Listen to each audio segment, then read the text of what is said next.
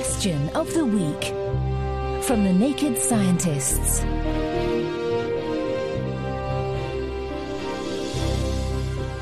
Hello and welcome to Question of the Week. I'm James Titko. This week's question is in from listener David. What are black holes made of? Would it be based on subatomic particles? To help us this week, I'm joined by Ben Allanach, Professor of Theoretical Physics at the University of Cambridge. How are you, Ben? I'm very good, thank you, James. I'm on holiday in Cornwall at the moment. Oh, well, thank you for taking a little bit of time out to speak with us. We better start, Ben, with what a black hole actually is. What happens is that things collapse in the universe through gravity. Interstellar gas that's just hanging around in the universe and stars, they collapse and gravity pulls it all together. And so it forms a very dense bit of matter. And sometimes that matter is so dense that it will suck light back into itself.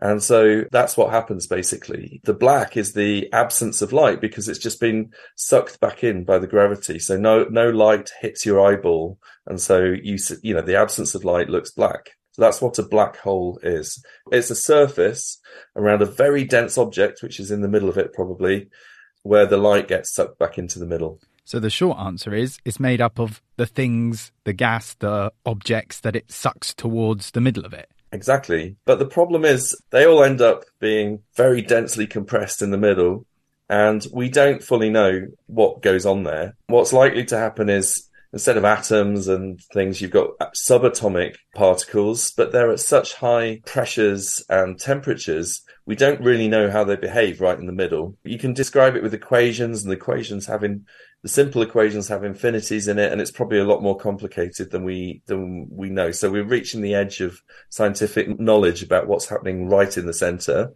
But the bit that we see as a black hole, that we understand. It's this sphere around it that where the light gets sucked back in.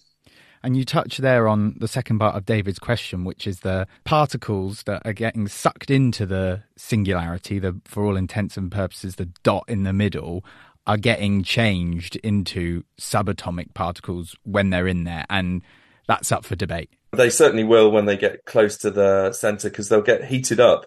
The temperature will break the atoms apart. So there will be a stage, at least, where they're subatomic particles, and actually we know, in the sense that we know how they behave. But when they get heated up more, beyond any experiments we've been able to do and, things we've been able to test, then we're not really sure how they're going to behave after that. Something quite unusual might happen. We don't know. Thanks to Ben Allanach. And next week, we'll be answering this question from one of our younger listeners. How many nuclear bombs destroyed Jupiter? The question on everybody's lips: how to trigger nuclear Armageddon in Jupiter. Let's see how we get on with that one.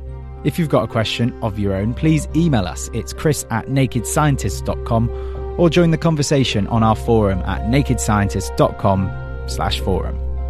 Question of the Week is part of the Naked Scientists podcast and supported by the Wellcome Trust and UK Fast. Look us up online at nakedscientists.com.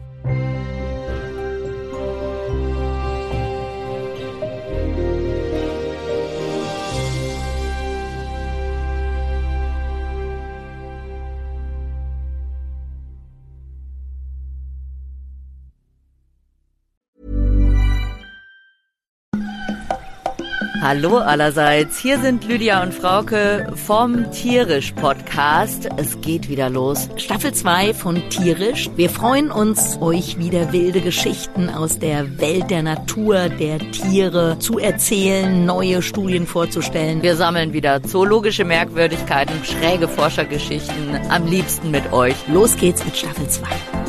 Tierisch, der Podcast von Lydia Möcklinghoff und Frauke Fischer, präsentiert von Weltwach.